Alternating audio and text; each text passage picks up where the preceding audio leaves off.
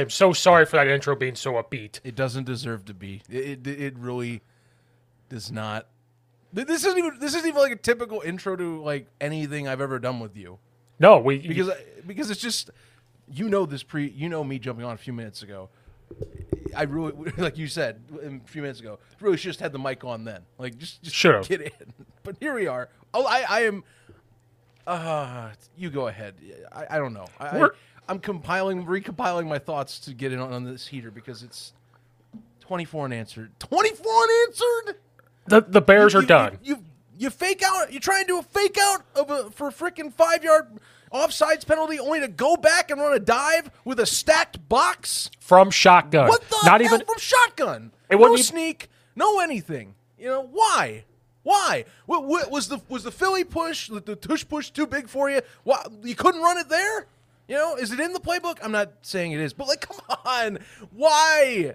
Why? Fields isn't bad as a QB sneak guy anyway either. There's so many fucking questions on that one, and I know I just cussed right there. I don't give a crap. Like, I don't care. It's that bad. It's that bad. Be yourself. Be you. I'd rather have Matt Nagy's be you shit going on right now than. Hang on. You know what? You keep talking. I've got a great little thing I'm going to bring for this show in just a second. I have it. You keep going, though, because I might as well be you, right? Give me a moment. Yeah, be you. The Bears lose 31-28, giving up. They were up 21-7 at halftime, and they lost. Justin Fields had a career day, 28-35, 335 yards, 4 touchdowns, then he had the late interception. Bears fans, anybody watching or listening, oh my God, leave comments. Like, how are we feeling? I am more mad about anything than I allowed myself to believe that the Bears were going to do anything. They were up that 21-7 at half. I literally sat there and said, okay, they're going to beat the Broncos. It's just the Broncos, but they have it. No matter if the Broncos came down and scored, if they had the same play calling, we were going to be fine. I don't care if they won 28-27. Same play calling. The defense was limping into this game. Everything that's going on, deactivated Claypool, everything else. The run game looked good. Justin Fields looked better just standing in the pocket. It was short throws, intermediate throws. It was rollouts. It was play action. It's everything we've said that Justin Fields needs to do to be successful. And they just couldn't do it. They could not figure it out. And the thing that ruins all of it is at the very end. And I'm okay with it being 28-28. See if Justin Fields can march down the field. It's the very end. And I hate questioning play callers because of coaching. I hate doing it for college coaches. I especially hate doing it for NFL coaches because they know way more than we do. I get it, trying to get him to jump off sides. I get it, maybe in that moment you try to jump off sides, he audibles to something he sees, and you run it or do whatever you need to do to try to get that first down. I tweeted, go for it. Then they took the timeout. I'm okay with the field goal because then you know just to keep them away, go to overtime if it happens, whatever, gives you a brand new opportunity, whatever. But to call a timeout, to go back out there, and that's the play. I understand. Okay, if you go for it, fine. You call a timeout, go for it, fine. Oh. You made it back. Be me, you know? Be you. Yeah, be me, because I want it to be freaking Christmas. Because at least the season will be almost over by then. So that we can hit this freaking reset button into the ground, into the bedrock, so I can move the hell on from watching incompetence once again at the position that is leadership for these players to play at their top spot. The thing is, that's the only thing. That's the storyline of the day. The defense, is ravaged. The offense, it needed a kickstart, which I'll give you credit. They kickstarted him, It's a bad Denver team.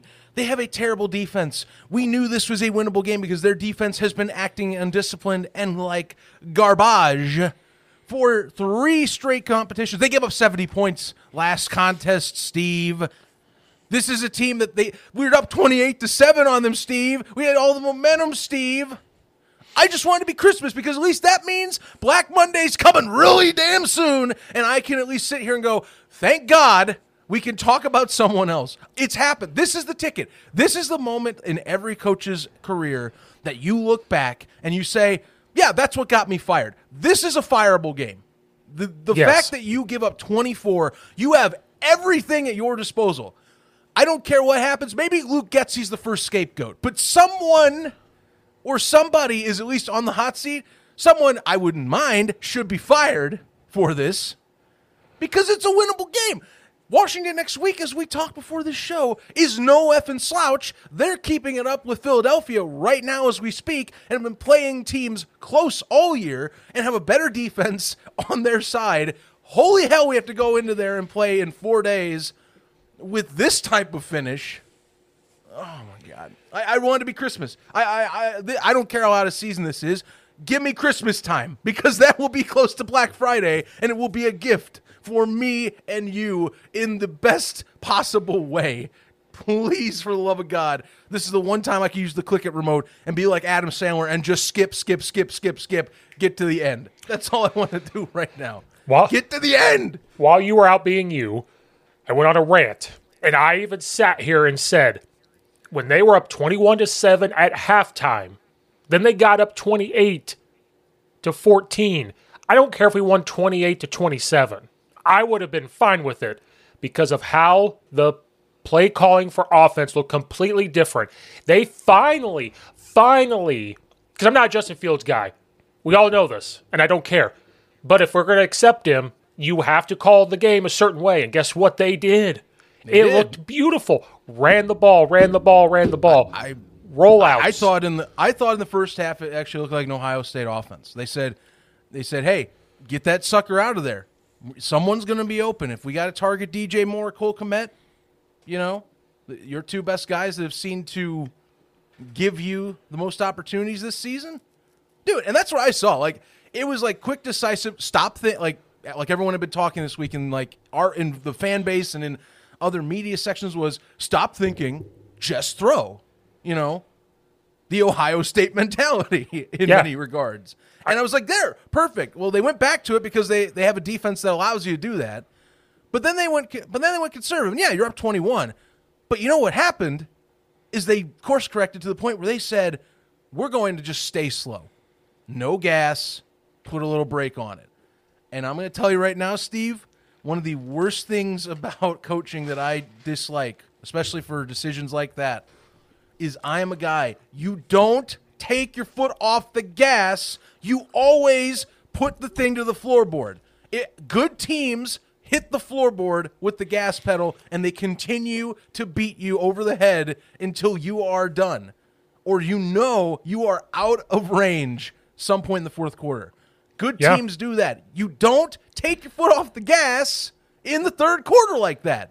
You don't do it. Especially when you know that we're limping in with our defense. We are limping in with a new...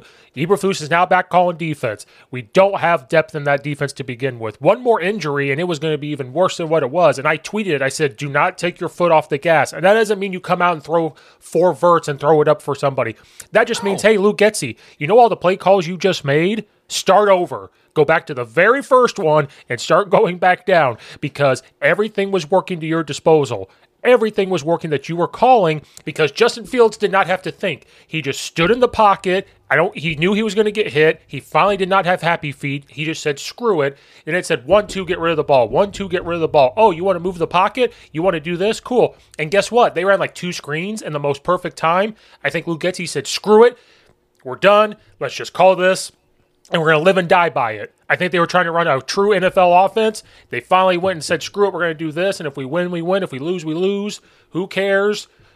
And it looked good. Cole Kmet. And something else, tight end is a young, struggling quarterback's best friend. His best friend. It is. And Cole Kmet finally started to catch some passes. It all looked good. And what I'm most pissed off about, I was sitting there going, am I back in? Am I back in on the Bears all of a sudden? I know the defense sucks. Am I back in? Steve, don't do it. Don't do it. Because you're not a Justin Fields guy. Don't do it. Don't do it. And I did it. And I said, okay, they're going to win. And all of a sudden, like I said, 28-28, fine. I do not care because of the defense. I tweeted, I was like, guys, you realize what defense we have, right? And I know it's the Broncos. I really don't care. Our defense is not the best right now. If we come down and kick a field goal and put them in a bad situation, even if we go to overtime and you continue to call it the way it is, you put yourself in a position to win. I don't care if it took 3 overtimes, and I know that's not possible. I do not care. But it comes down to you try to get him to jump off sides. It was wide open for a quarterback sneak right in that moment. Cool. You called a timeout. Cool. I thought they should kick a field goal. They went back out there. I was cool with that. I was cool with it. Shoot, Steve. I wouldn't have even had a problem. This is my thing. Yeah, you didn't sneak as well. I would have first wanted to sneak. And again, I almost wonder if some teams just hate the premise of the tush push to where they don't use it. But dude, it's a proven method. Justin Fields is a big guy, biggish guy. Get a freaking heavy package and push that over the line, and ice this game away. That's my thing. Otherwise, at the minimum, here's the deal. If you want to not waste time and allow linebackers and your D linemen to clog lanes in a quicker situation, because in RPO, which is essentially what they did, was a dive RPO from the shotgun, guess what happens? They get more time to clog up these lanes. So why not just unless this was not out of Justin's hands. I don't know if it was or not. I will not know unless they explain the play. I don't even want to watch the press conference. Maybe let Justin run it and make Herbert be a lead back. That gives you a little more time to hit a hole. That's crucial, second or two that's lost. That D lineman can say, I'm going to beat my guy at the line at the very minimum. I'm going to make you regret wasting that time doing an RPO action to get you to do that. When they came back out, I didn't know what formation they were in, but I quickly thought to myself, okay, it's got to be one of 3 things. Quarterback sneak with the Eagles, some heavy package work. Khalil Herbert, who finally started, I don't know if this was the most breakaway yards he's had, but he started to run really, really well. He actually had a fire in him this right. week. Or the third one, who was the hot guy receiving? Cole Kmet. Because then you knew you might go to DJ Moore. That was not even an option. It was one of those 3 things. I am not a Justin Fields person. And I don't think I'm getting sick and tired of seeing Twitter say run him all the time. But if you're going to run Justin Fields one time, it could have been in that moment. And I'm okay with that because I've said this over and over. And I told Greg Braggs this when we had him on. I'm okay with 4 to 5 design quarterback runs for him. And guess what? I think they had 1 or 2 in the first half, and that was it. If you're going to do it, it has to be right then and there. It has to be something for the tight end, or you find somehow some way to get Khalil Herbert the ball, who was actually on fire. He had 103 yards rushing and finally did it. I cannot. I don't understand that choice. And some of the collapses going up to this point, I don't know. I want to say that it's unbelievable, but I don't fully say it's unbelievable. For example, bootleg leaving an edge rusher open, and Justin basically has no choice but to say, "Oh crap, what do I do here?" And yeah, in the better case scenario, there you take the sack or throw it incomplete, but it just so happens that it slips out of his effing hand. Yeah, that I was listening to the announcers and happens to land into Cooper's lap and gets run back for the game tying score. I was listening to the announcers about that. We have a play, that exact same play in our playbook. You fake the wide zone that way, you come back. You're not supposed to block the end there because you're hoping that there's somebody behind him to throw it. And if he's in your face, you just throw it out of bounds because you're rolling back. And like you said, it's Bears things. It slips out of his hand. He was trying to throw it away, and all of a sudden, boop. So you can blame play calling for that. You can blame Justin Fields for that. I blame the curse of Lovie Smith still. I am 110%. That's becoming a thing. That is becoming a thing every year now. Fired after a 10-6 season. It's like how it's almost like the Doug Flutie curse, where it's like, guy is doing decently well. Yeah, it wasn't best of best. Actually, it isn't fully like that. Shut up, Zach. I'm in a mood where I'm just trying to find things to talk right there. But no, it is Lovie Smith. It feels like we are stuck in some sort of hell because Lovie went, 10-6, it wasn't good enough. good luck with that. And ever since then, it's like, yeah, I guess good luck with that because we've had 2018 to rally behind. But even that's a joke with the double doink. That has turned into a freaking NFL joke forever. Is the double doink's going to never go away? Everyone's going to forget that 2018 season happened because of the double doink. But you're right. I think it's almost like we're cursed. Like Lovie Smith, because the 10-6 season, which is at that time, yes, it wasn't good enough because they did start 7-1. We went through this when we talked on our last show. You know, you look back at that year, they start 7-1. If Jay Cutler doesn't go out, who the hell knows where Chicago ends up at the end of that year? And instead, here we are.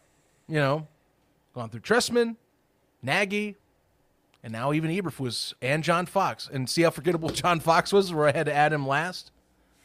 Which is funny because to me, Eberflus is almost in that category with John Fox right now, where it's like, oh, well, it's just mediocre, blah, blah, blah. We're going to put it together eventually. And now I'm like, no, you don't got time now. Sorry. You're probably going to be walking out the door, and you mainly got some paychecks and had your fun trying to be a head coach for 2 years. Sorry about it, buddy. Yeah. I apologize.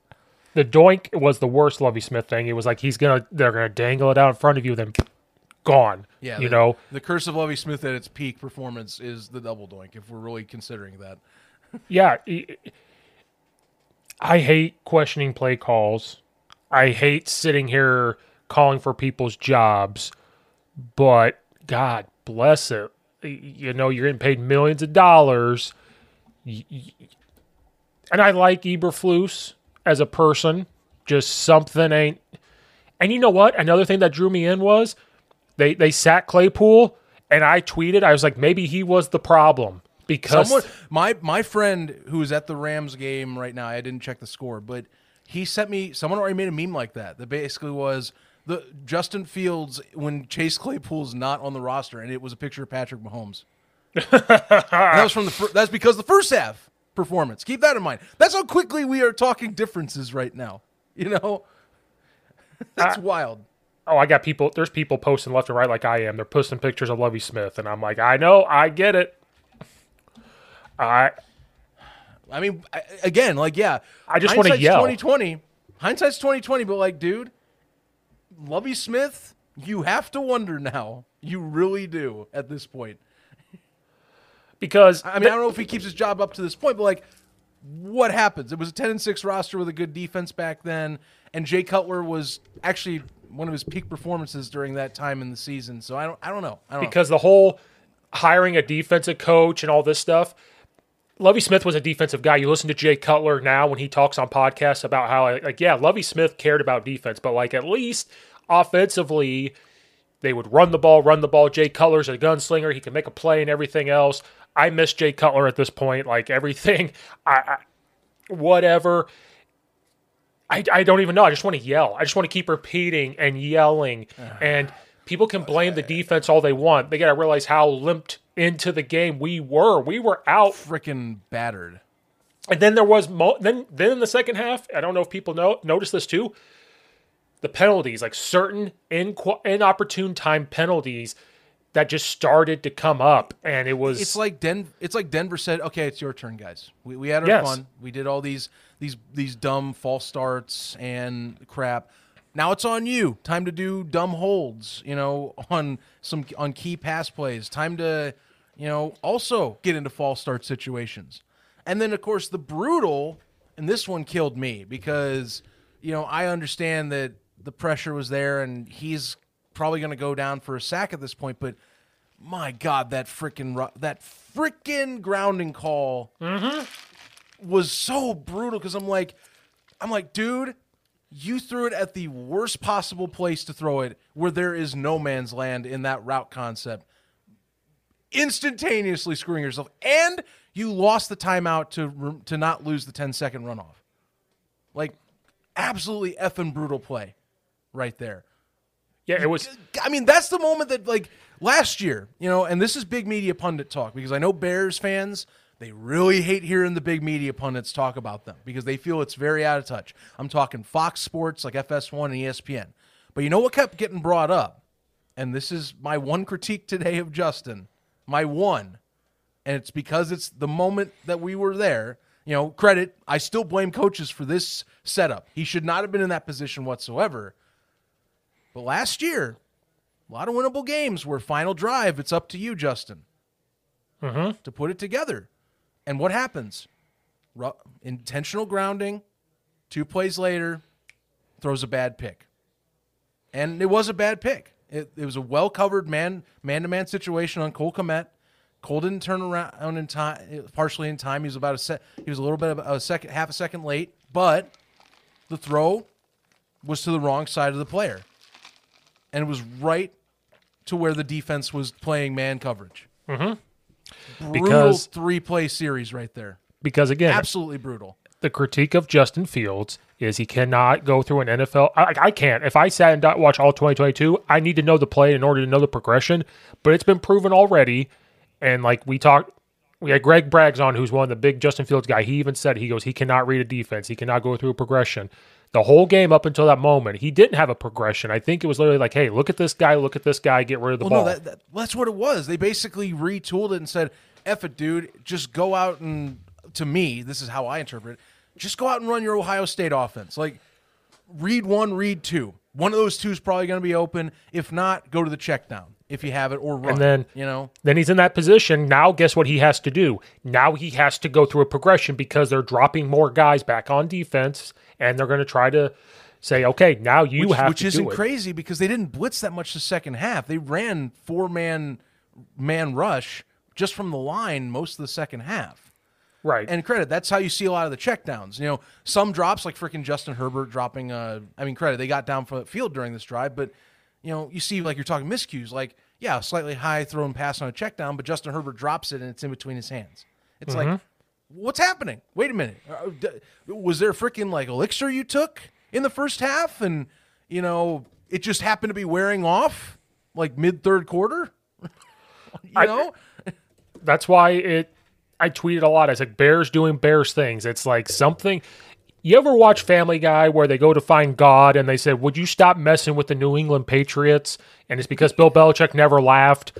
I feel like something out there is like, we're going to do this to the Bears for something. I don't know what it is. It can't be all Lovie Smith. It's been a long time. Maybe it is. Maybe it's not. I have no clue. Somebody out there pissed off God or pissed off somebody, and it's just something. And I don't even know. And I know, and people could say it was weird. I did see a tweet, and I had a conflicting thought with myself. They said, we can't just say it's just the Broncos because Tua threaded them, and now Justin Fields is threading them, and blah, blah, blah. And they were trying to find a way to make Justin Fields this all big quarterback. And I thought about it, and I was like, well, you're kind of right, but the Broncos are not very good. Well, they're not. That defense, shoot, man.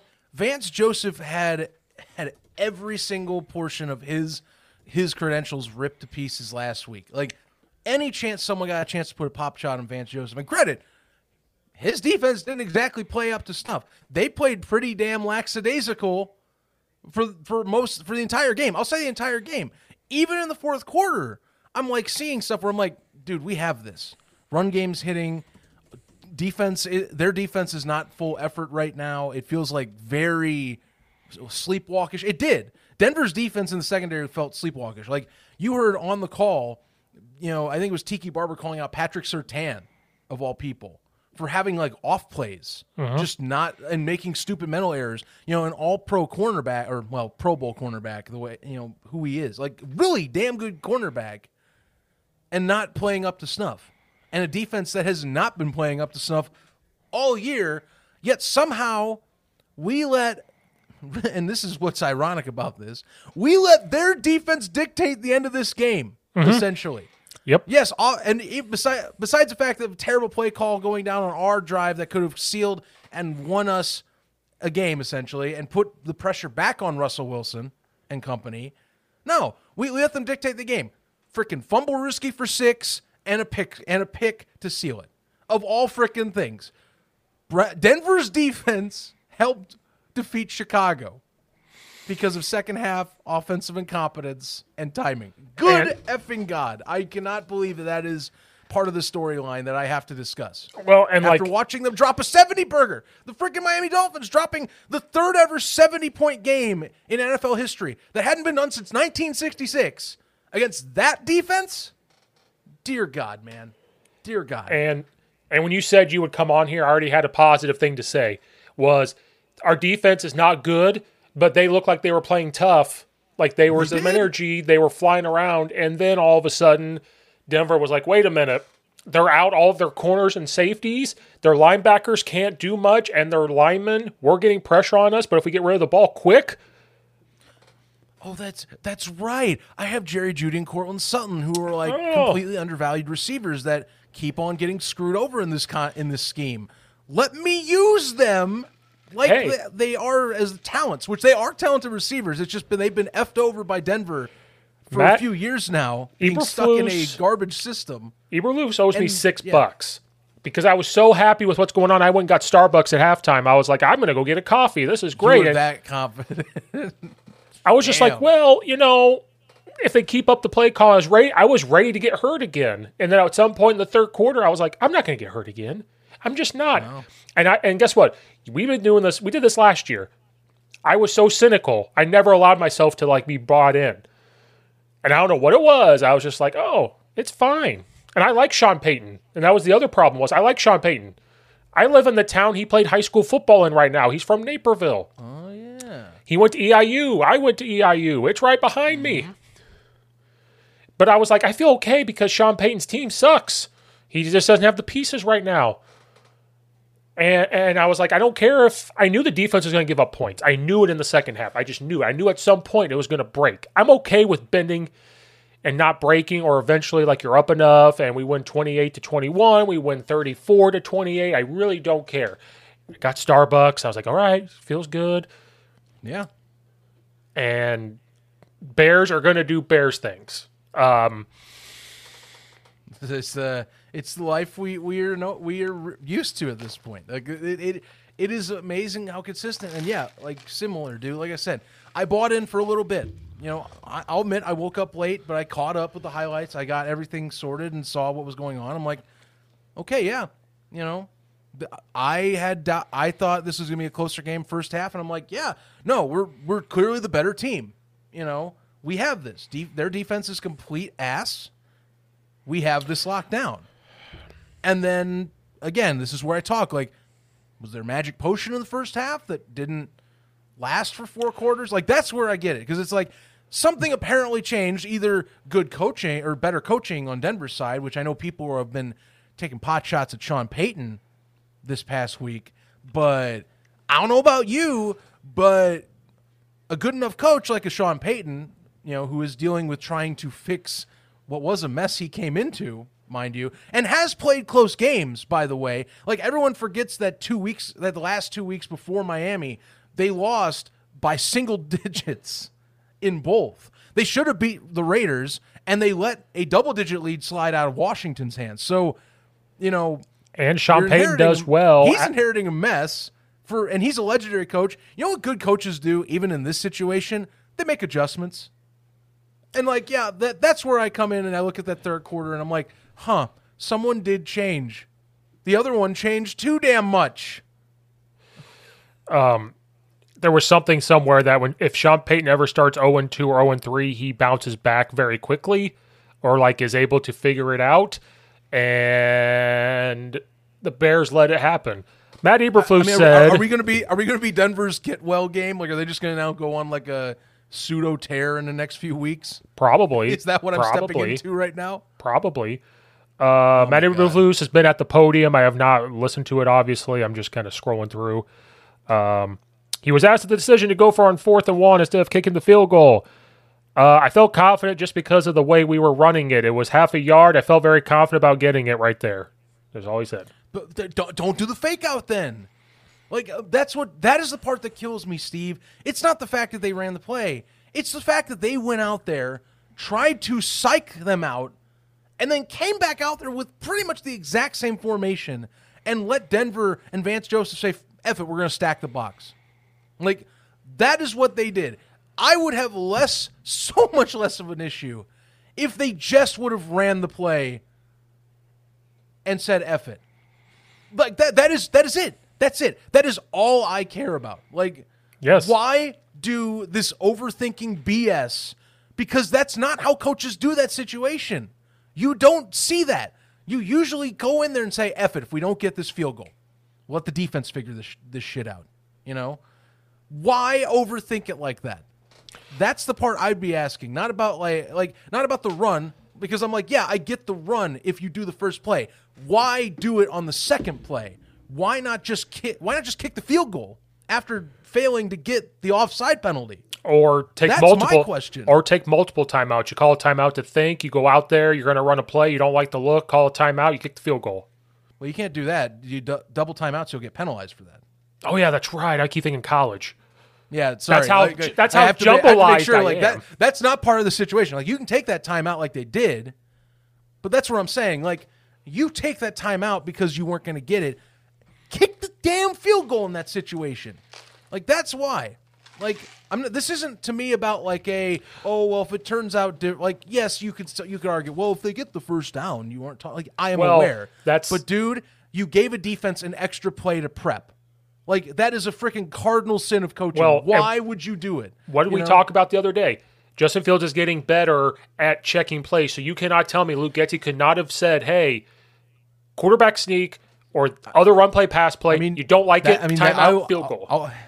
I'll admit, too, that's part of the conversation if you really want, is that, yes, and this is something that's also been part of the discussion with Justin Fields, and I still feel it's this one definitely is coaching today. Like, I'm going to lay it out here.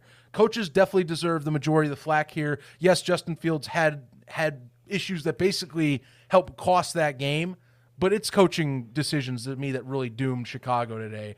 But that's part of the debate on Justin as well is, well, wait a minute. If you are the comment about being robotic 2 weeks ago. Yep. If the problem is you don't like the plays, and that's kind of how I feel, is that it was kind of like a dodge of saying I don't like the play calling. It was saying I'm feeling robotic out there. That's how people interpret it.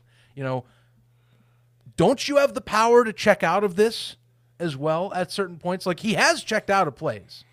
So I still feel it's a stupid decision that they made, and I still blame coaching for that situation in particular.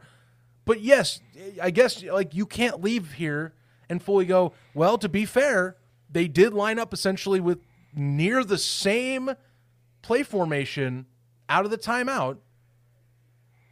And if he felt like the box was stacked, you could, in theory, call something else or take it yourself and run it outside or try and get RPO into like a quick slant or something. I don't know. Like that's part of the debate too. It's the lesser portion because, again, you don't go out there a second play. You kick the field goal if you can't get the 5 yards. I think I'm just trying to... that is part of the discussion, though. I think I'm just trying to talk myself out of blaming all Foley coaches and blaming play calling just because I hate doing it. Well, but I just keep going back to it. I keep going back to blaming it. I get it. Like, look, if we're being fair, failings on defense that were present in terms of injury issues have to play into this. Again, Justin Fields for the turnovers, as much as it pains me, and I am trying to be sympathetic on that sack fumble, it's a sack fumble that led to 6 points. And then you have an interception that seals the game. So, that's what's going to kill me is this week's going to be hell with talking about Fields online. Because here's the deal. And again, coaching, I'm trying to reiterate this for anyone watching. Coaching was the main issue today. Mm-hmm. But you are going to have people that go, he did throw for 335 and 4 TDs, but he did kind of give up a touchdown on a fumble and through the game's losing interception and through the intentional grounding 2 plays later to put them behind the 8 ball like that. I mean, it's going to be part of it, but it's going to be a dumb convo because people are really going to be pissed if Justin Fields gets brought up by some folks. I'm already thinking of the 3 accounts in my head, 3 of them at least in particular, that will go on a heater and will basically, I don't know how they'll exist on social platforms and not come borderline to having an aneurysm if someone brings up Fields and goes, well, Fields did let that game slip out of his hands too, because those people are going to be like, no, he didn't. And then you're going to get into garbage in the replies. It's going to be a dumber week than last week. That's what's so sad. It's going to be It's going to be an even dumber week at Hallis Hall than last week, and that's saying something. Because It really is. Because I'm kind of one of those people where I'm like, you cannot fumble that ball there. It wasn't even the hit; it literally slipped. He literally was just like this. Okay, Right, it just fell out of his hand. Right. It was basically Rex Grossman. I call it a Rex Grossman because he used to do it all the damn time. and then the Freaking fumble on trying to throw a pass. the intentional grounding was you lose that timeout and that's bad, and then you force that ball for the interception. Yes, you can sit there and say that is his fault. Now, can you blame him 100% for the loss? Absolutely not. I'm not going to do that. And I'm the biggest Justin Fields critique of all time. I am not putting that on him because they were doing what they were supposed to do. The run game was working. And I haven't even mentioned the O-line. The O-line got confident. Why? Because they were running the goddamn ball. Right. And we It's going said back to the old concepts of last year that were working so well. we said that last year about the struggling O-line. When they started to run the ball, I know we only won 3 games, but how many times in the games last year were there good moments? Well, because they were running the football. They were keeping it tied into chip. You had Montgomery to pass protect when he was healthy. Justin Fields, 1-2, get rid of the ball. 1-2, throw it to the running back, which gave pressure off of those linemen. And you had long sustained drives that could take the pressure off. Like, those were the things that were happening today. I'll even add in, like, you talk about the run game. It's funny because, remember, we talked about that with Greg a few days ago. Yes. You know, how weird. You know, they have this committee backfield, but they aren't trying to do the hot hand. They'll just, like, kill it. And you know what they did today? They let I keep making, the 24 name, I've never let Jordan Howard go, so that's why I do it. But they let Justin Herbert cook. Like, they realized, oh, wait, he's the hot hand today. Yes. We're going to let him go. You know, because, again, the complete logic of a committee backfield makes sense in as long as you give the best back playing that day more reps. When you start flipping the script and going, well, it's more load management-y type of garbage, that's when I start hating committee backfields. And I go, you might as well have a bell cow like a Derrick Henry at that point. So they basically, and this is where a committee backfield works, is they did that today, where it's like, okay, if Herbert's the guy, give him the reps. You know, Roshan had a few moments, but Herbert was the main better back today, and they let him cook.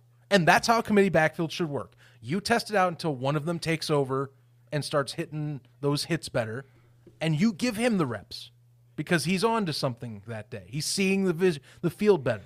You know? Yes. And then you spell them once in a while with the second back every now and then because you want to, you know, it's committee. Yeah. But that's like one positive is they were like, oh, wait, duh, Herbert does really good in like situations where it's yards after catch or, you know, he apparently had more drive than ever to churn his legs because, I mean, damn, there were a few runs in the fourth quarter. I'm like, there, we're going to win the game. He is clearly pounding through these first 2 levels and wants to get this W that bad. Yeah, you know? And then I know Tyler Scott only had 2 runs, but 2 of those runs were jet sweeps, so there was that threat jet of sweeps. Jesus, that was weird because I haven't seen a jet sweep in a while from Luke Getsy, and I was like, oh my God, is that very varying and differentiating what your plays are? Is that a creative play calling? Well, that's what drew me in was I'm literally watching it now.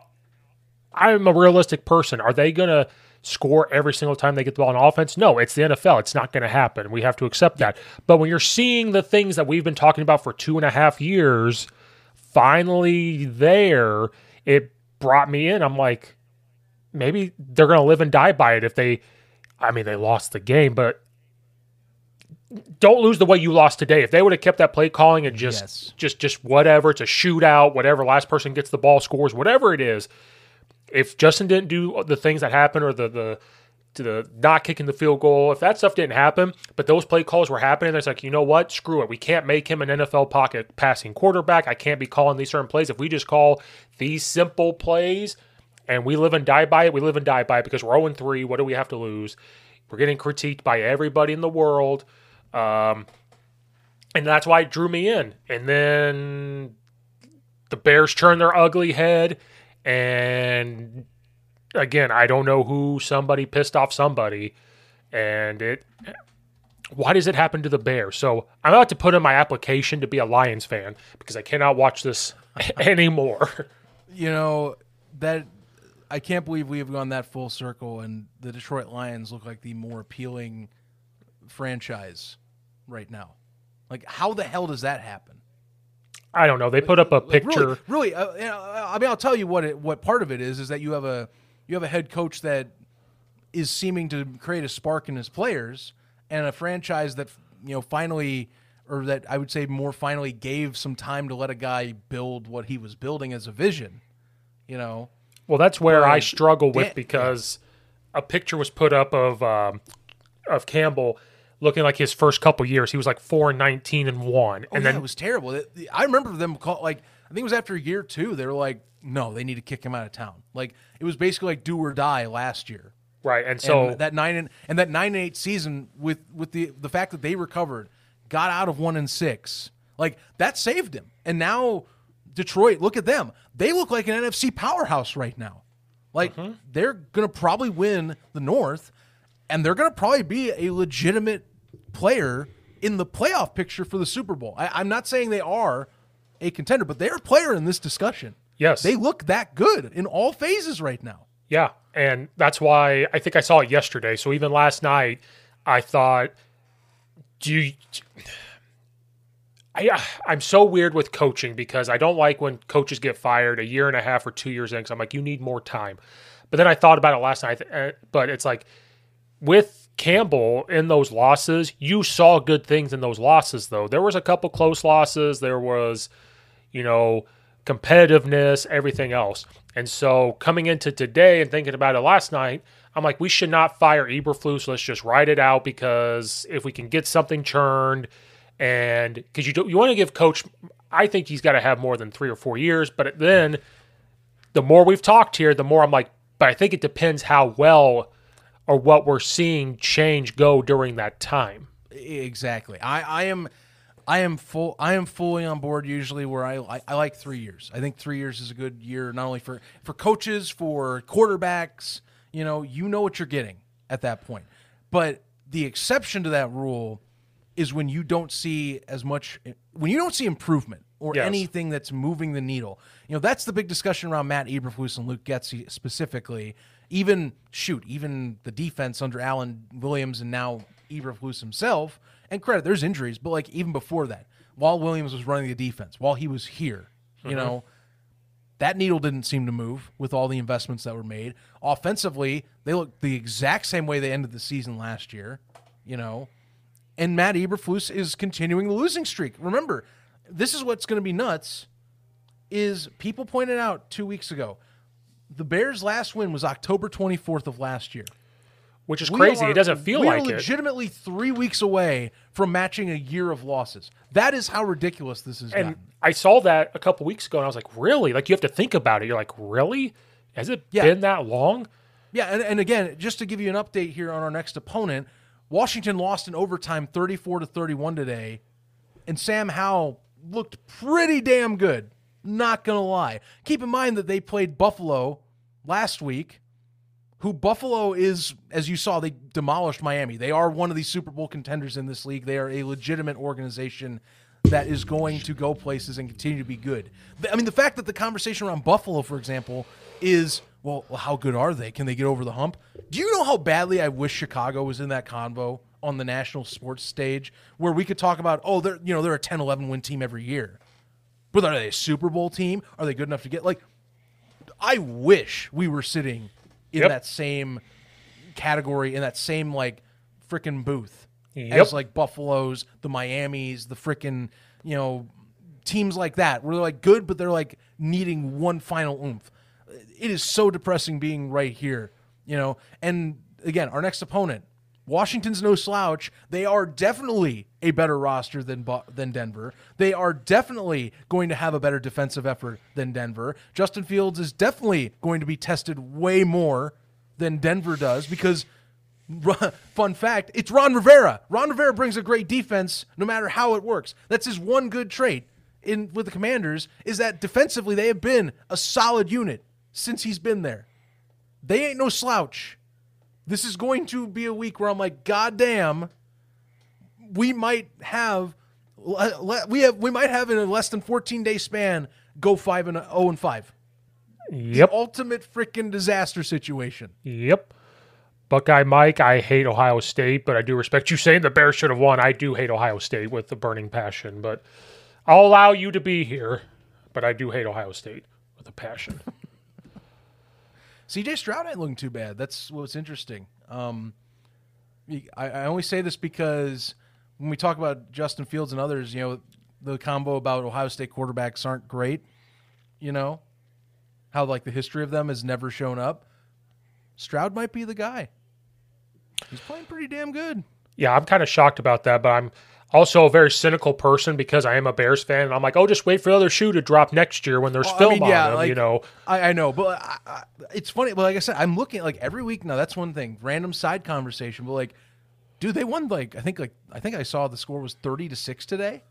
Yeah, like CJ Stroud was lighting it up. He's not bad. And I'm like, holy crap, that's the QB that might break that cycle. Yeah, I like those cool red jerseys, though. That was another thing that got me in a better mood. I saw all the red jerseys the Texans were wearing. I was like, oh, that's pretty cool. Yeah. I like that. Yeah, good alts. Hopefully, it's funny because, I mean, that alt's cool, but I don't like seeing the orange alts because every time we have the orange alts, it's usually in the loss category or like embarrassing loss category. Yeah, I just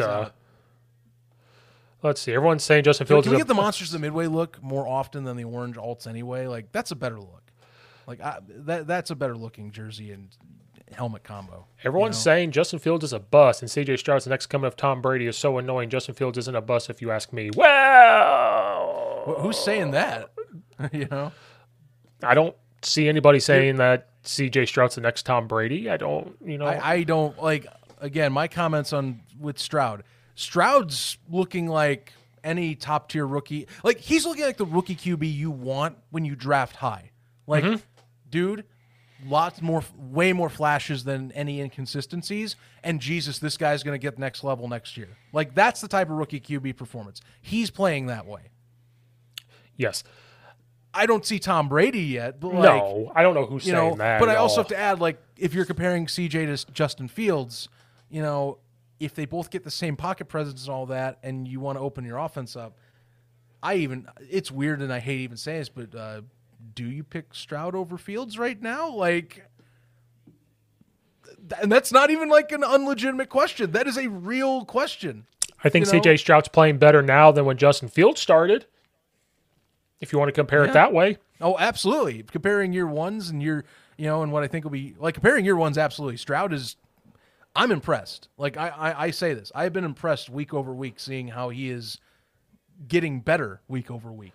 And Mitch Trubisky has better numbers than Justin Fields. Just saying. That's a can of its own worms. So many people last week were getting into that, man.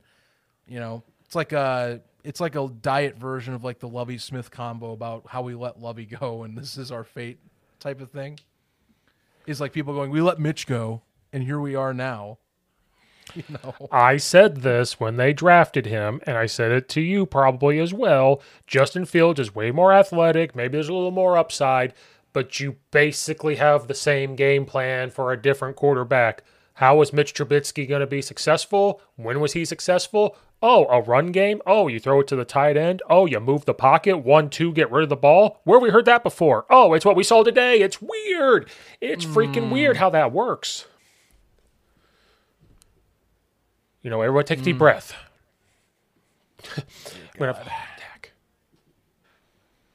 I am in hell. I am in hell. This is a living hell, and it doesn't help that my Illinois Fighting Illini, I got on here and said things about their game yesterday, and I'm repeating it today. When I watch Illinois, it's just like watching the Bears, so I have to live through it twice in a weekend. Good God. So then I question all my fandom. The Cubs get eliminated from playoffs. The Illini play like the way they did yesterday. Then the Bears do it today. I question everything. Where do you go from here? I think that's kind of where we're at, like conversation wise. Like again, next week you have the Commanders. They are no slouch. They are definitely better than Denver is, and of course they beat Denver, but like to me they are better positioned than Denver is right now. And that was right now the most winnable game of the season so far was against the Broncos. Like one that I'm like, Jesus Christ, that should have been a win. Even with the betting odds saying Denver was going to win, and giving them a 3.5 odds favorite, I still was like, that feels like a shady one. The Bears to me should win. That is like Denver was that incompetent last week where I'm like, there's no way. They're going to get a win. Maybe it's close-ish, but they're going to win. Denver's not that good right now. But I kid, I guess. I apparently I don't know. I didn't consider the fact that, oh yes, the Bears are going to bear at some point now.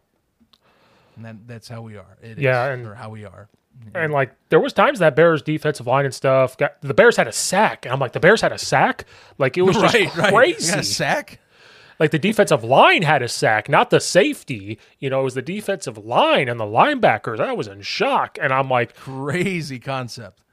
Again, I thought the effort the defense was playing with, blah, blah, blah, blah, everything could have just came together, win by a touchdown or 6 points, whatever it is. I don't care that, yes, they were up by 3 scores or whatever it was. I don't care if they win by 1 score. It just showed that they could battle and get out of that and not make mistakes and everything else. And then it just, as soon as that fumble happened, it's like the doink all over again. As soon as he fumbles that and they score, I was, like I said it about 4 times, I was okay with it being 28-21 and getting the ball back. Because I was like, milk the clock, get down and just even get a field goal. If you're just running the ball, throwing short passes, get a field goal. You know how hard it is to get 3 straight touchdown drives? Like, that was the thing I was thinking. It was like, even if they somehow get the ball back, like I'm with you. They're running well, drain the clock, and then, it's going to be a little tough. I didn't see, like, Denver getting 2 straight. I'm like, there's no way they're getting 3, to me. Because it doesn't happen that often. And if it does, then, yeah, you really, again, as we saw, different way of collapsing, but it would have been still called a collapse.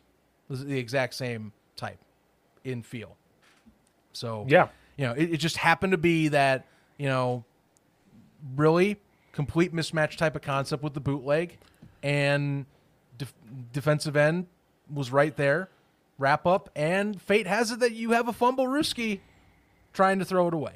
Yep, because that's going to be the defense's answer when you're moving the pocket and stuff, is always just keep somebody on the backside no matter what it is to make sure he doesn't get out or they're not throwing it right here. That's what's going to happen. But again, I said that a couple minutes ago. You're going to have to live and die by that the rest of the year with who you have at quarterback. And you know what? That's who you have right now. So guess what? That's who you have.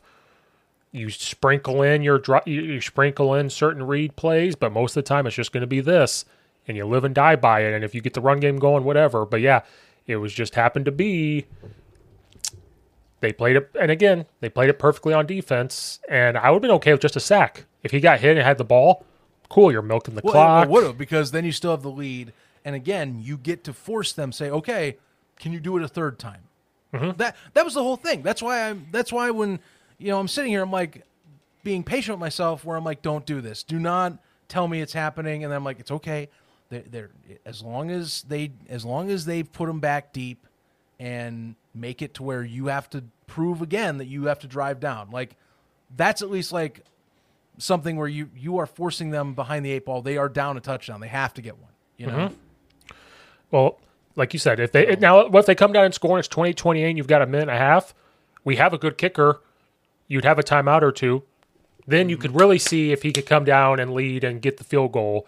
Now, like I said, if not, you go to overtime and you get another opportunity to compete to whatever. And I've been frustrated, but I've been like, you know what? They're not really losing it. It's just the depth of the defense is turning its ugly head right now. They've lasted as long as they could. Then it's starting to turn its head. And then we got to remember, Sean Payton's on that side. Russell Wilson's on that side. So, I mean. Which that was part of the conversation underneath was like, all of its defense. Like, to be honest with you, it's kind of becoming like a little bit hotter of a story, is that Russell Wilson's actually been playing not too shabby. No, he's offensively. He's just not doing explosive things. But like if you look at the numbers statistically, like he's playing better than last year easily. Right. It's just that their defense is that low quality right now. Yes. That they can't keep up. is the problem. So, like, it's like that conversation's probably going to increase this week is now with Russell throwing, 3 touchdown passes and over 300 yards. I believe it was over 300 yards. I'm pretty sure it was over 300. I got to double check. But, like, people are going to be like, hey, did Russ get his magic back? Or was it more that Chicago was just that ass? I know. I can't wait to. Okay, it wasn't 300. 223 yards, 3 touchdowns, 21-28 for 133.5 QBR. Pretty damn good day, all things considered. Mm-hmm. And that's like good. That's even like for the Chicago Bears defense lately. That's actually better, one of the best overall. The only one I think that's lower, and I'd have to go back and check, and I don't think it is, was Jordan Love, and I think that was like 245. Mm-hmm. So this is actually the best pass defense performance Chicago's had all season. And it was Russell Wilson still throwing for 3 touchdowns and throwing a deep bomb deep in his own side of the field after a 4th and 1 call that helped set up that 51-yard field goal from Will Lutz, who, by the way, as of course the announcer's curse has to work this way, had apparently missed all of his 50-yarders this year, but happens to drain that one. They said it on broadcast. You can go and check. They're like, he's missed all of them, or he's missed his 50-yard attempts this season. Drains his 51-yarder. Yeah, gets it, sneaks in for the right and side. We almost blocked it. And we almost blocked it. Yeah. So, yeah, Russell Wilson. That's the thing. That's the best. That is the best effing pass defense of the day. Is 223 and 3 TDs with 7 incompletions. Dear effing God, this isn't even midway through the season. And there are still damn good quarterbacks coming up. Sam Howell, I would argue, is playing at this level right now for the most part, if not better in recent games. Sans Buffalo. Keep that in mind. Yep. So the big question mark is there firing happening? I think you got to at least you kill a coordinator. Like this is, to me, this is the moment, like a game, like like. The big catch-22. Well, we see a coach is bad and we want to fire him, but we can't do it because the Bears don't want to. The Bears are a classy organization that they can't do it. They won't fire mid-season. But if we don't fire mid-season, we sit through and miserably go through another year of not evaluating talent properly because we're stuck with a coach that knows he's basically dead in the water and is trying to ride out the ship. So the coach isn't gone. Matt's not leaving. Unless for some reason it gets to the point where like freaking George McCaskey snaps a nerve and says, nope, this is it. I've seen enough in my life. Or one of the worst scenarios, which would be like Alan Williams, is the best way I can allude to it. But I don't see, I mean, I don't know Matt Eberflus like that, and I'm not suggesting that. I'm just telling you, those are the only 2 ways that happens, which means it's very, very, very, very, very, and I could say this more in infinite numbers, unlikely he doesn't get fired until post-week 18. And I would give him the pink slip no less than 24 hours after his final game of the season. Doesn't matter the outcome. I don't credit shit. I don't know. Maybe they do figure it out, and maybe Justin Fields and company, like they've mentioned, the Lions went 1-6. Maybe they figure it out. Hell if I know. But I feel like for how many times you've lost in the last 2 years, Luke Getsy becomes the sacrificial lamb in this whole mess, and you just say F it, give it to the quarterback coach, and just let someone else do it. Because that's my thing. Like, to me, this is the moment where if you really are the organization, and yeah, firing the coordinator usually is a sign of this is not going to end well anyway, but it's the necessary next step. Like, it really is. We've gone through the ringer. F it, your own 5. Try anything. Sorry, Luke, you haven't been great. At least bare minimum, give him the axe. It's got to be coming soon. Yeah. It has to be coming soon. They're not above firing coordinators. They have done it in the past. So. Yeah. It's coming. It has to be coming soon, Steve. Yeah, I wouldn't see it this week with us playing Thursday. Like Braggs brought up that good point to us, and I didn't think about it. You can't do that on a short week. But like after Washington, especially if they go 0-6, which it feels very likely they're going to go 0-6. I'm being honest. And it sucks because I thought the offense looked fine. It was just at the very end, which at the very end, is Matt Eberflus telling him to not do those and all that stuff? Well, they were talking to each other. You did see in a few of those shots, they were right next to each other during those those two crucial last drives. So I'm not saying Matt's going to be influencing as much, but like technically a head coach can have some override. Oh, he does. Like I think it's not recommended for a defensive coach to do that. I wouldn't do that. But, well, I mean, thinking about it in my high school coaching career, if the head coach isn't calling the defense, even if the head coach is calling a certain part in a crucial moment, they are on the headset saying, "Hey, you better do one of 2 to 3 things here, and if you don't do it, like this is what I'm telling you to do." Which sucks, but as a head coach, they're going to come down and say, "Run the football." They're going to come down and say, "Hey, this," and they're going to do it. And you better do it. And if you don't do it, then whatever. So I'm not saying that's what happened. I'm not. We will never know unless they tell us, which they're not going to. They're going to keep that to themselves. It just sucks to sit here and say fire Luke Getsy after maybe he figured it out. So the only thing that could maybe save his job is if they go to Washington, have the exact same play calling and nothing bad happens and it looks good, then maybe they go, well, let's just, now he's on a game-to-game basis. The moment it sucks, then maybe he is gone. Yeah. Short week. The short week's my excuse. That's a hard sell to fire like that in less than a week's time is my problem. So that's my thing. That's why I don't buy it yet, but I think, I don't know. I am not feeling confident about Washington. Like, even if we want to be the bare minimum, bare minimum stuff of concerns I have. Pass rush alone, damn well Ron Rivera is going to mix that up. Mm-hmm. Damn well Ron Rivera is going to be a tricky bastard in the coverage schemes. This. He's a freaking damn good defensive coordinator. He has made a living off having excellent defenses on his coaching stops when he has been to Carolina or here in Washington. They're going to make it trickery. Make it with tricks and treats and all you want. Freaking Halloween references galore. I'll throw it out there. But I know for a fact that element alone, I am sitting there and going, I just don't see the same sleepwalk defense type of mentality coming out of the Commanders. Because I don't. And credit, they gave up 34 to the Philadelphia Eagles, but then I stop and pause. Oh, yeah, it's the Philadelphia Eagles, guys. Mm-hmm. A Super Bowl contender, Jalen Hurts, A.J. Brown, Devontae Smith, DeAndre Swift, who has revitalized his career by going to Philadelphia. Yep. Like, Jesus Christ. That's where I'm saying, I'm like, that's a good team. You put in Chicago, who, from what we look at the immediate tape, and you'll probably look at the All-22 knowing you, because you have that, is, it looks like they dumbed down the offense to make it quick react, get the shit out there. And I know for a fact they're going to send the heat more efficiently than Denver does because they have that personnel to do it. Yep. So it's going to be weird next week.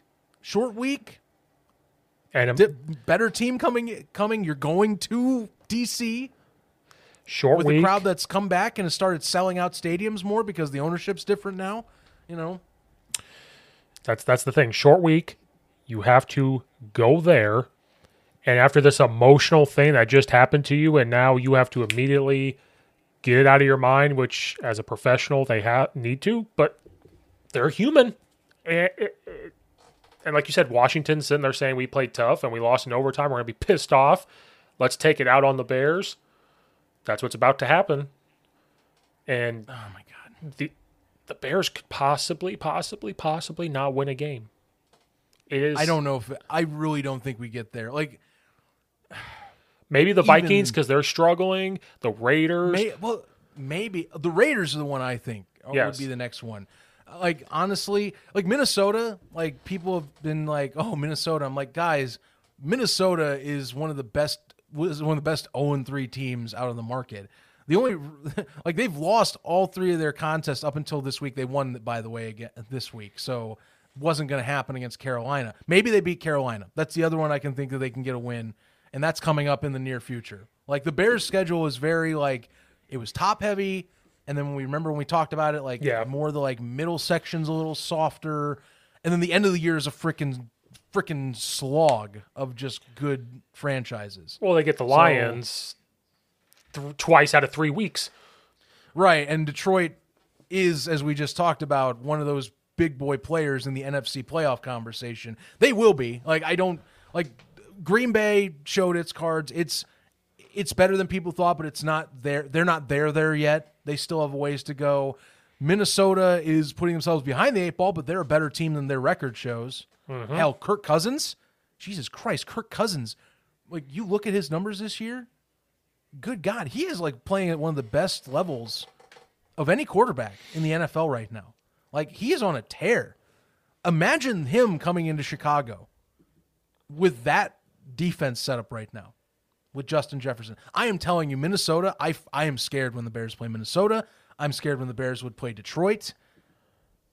Not as much for Green Bay, but keep in mind, Green Bay blew them out at home. We have to go to Green Bay, which is a freaking nightmare in Bears history, dating basically back to when Brett Favre came to town. Like, it doesn't matter what head coach. Even Lovie Smith, who is the third winningest head coach in Bears history and the last, to me, good to great head coach Chicago has had. Like, I put him borderline there because of just his production, but, like, still winning record, got him to a Super Bowl, got him to multiple NFC championship games over his tenure.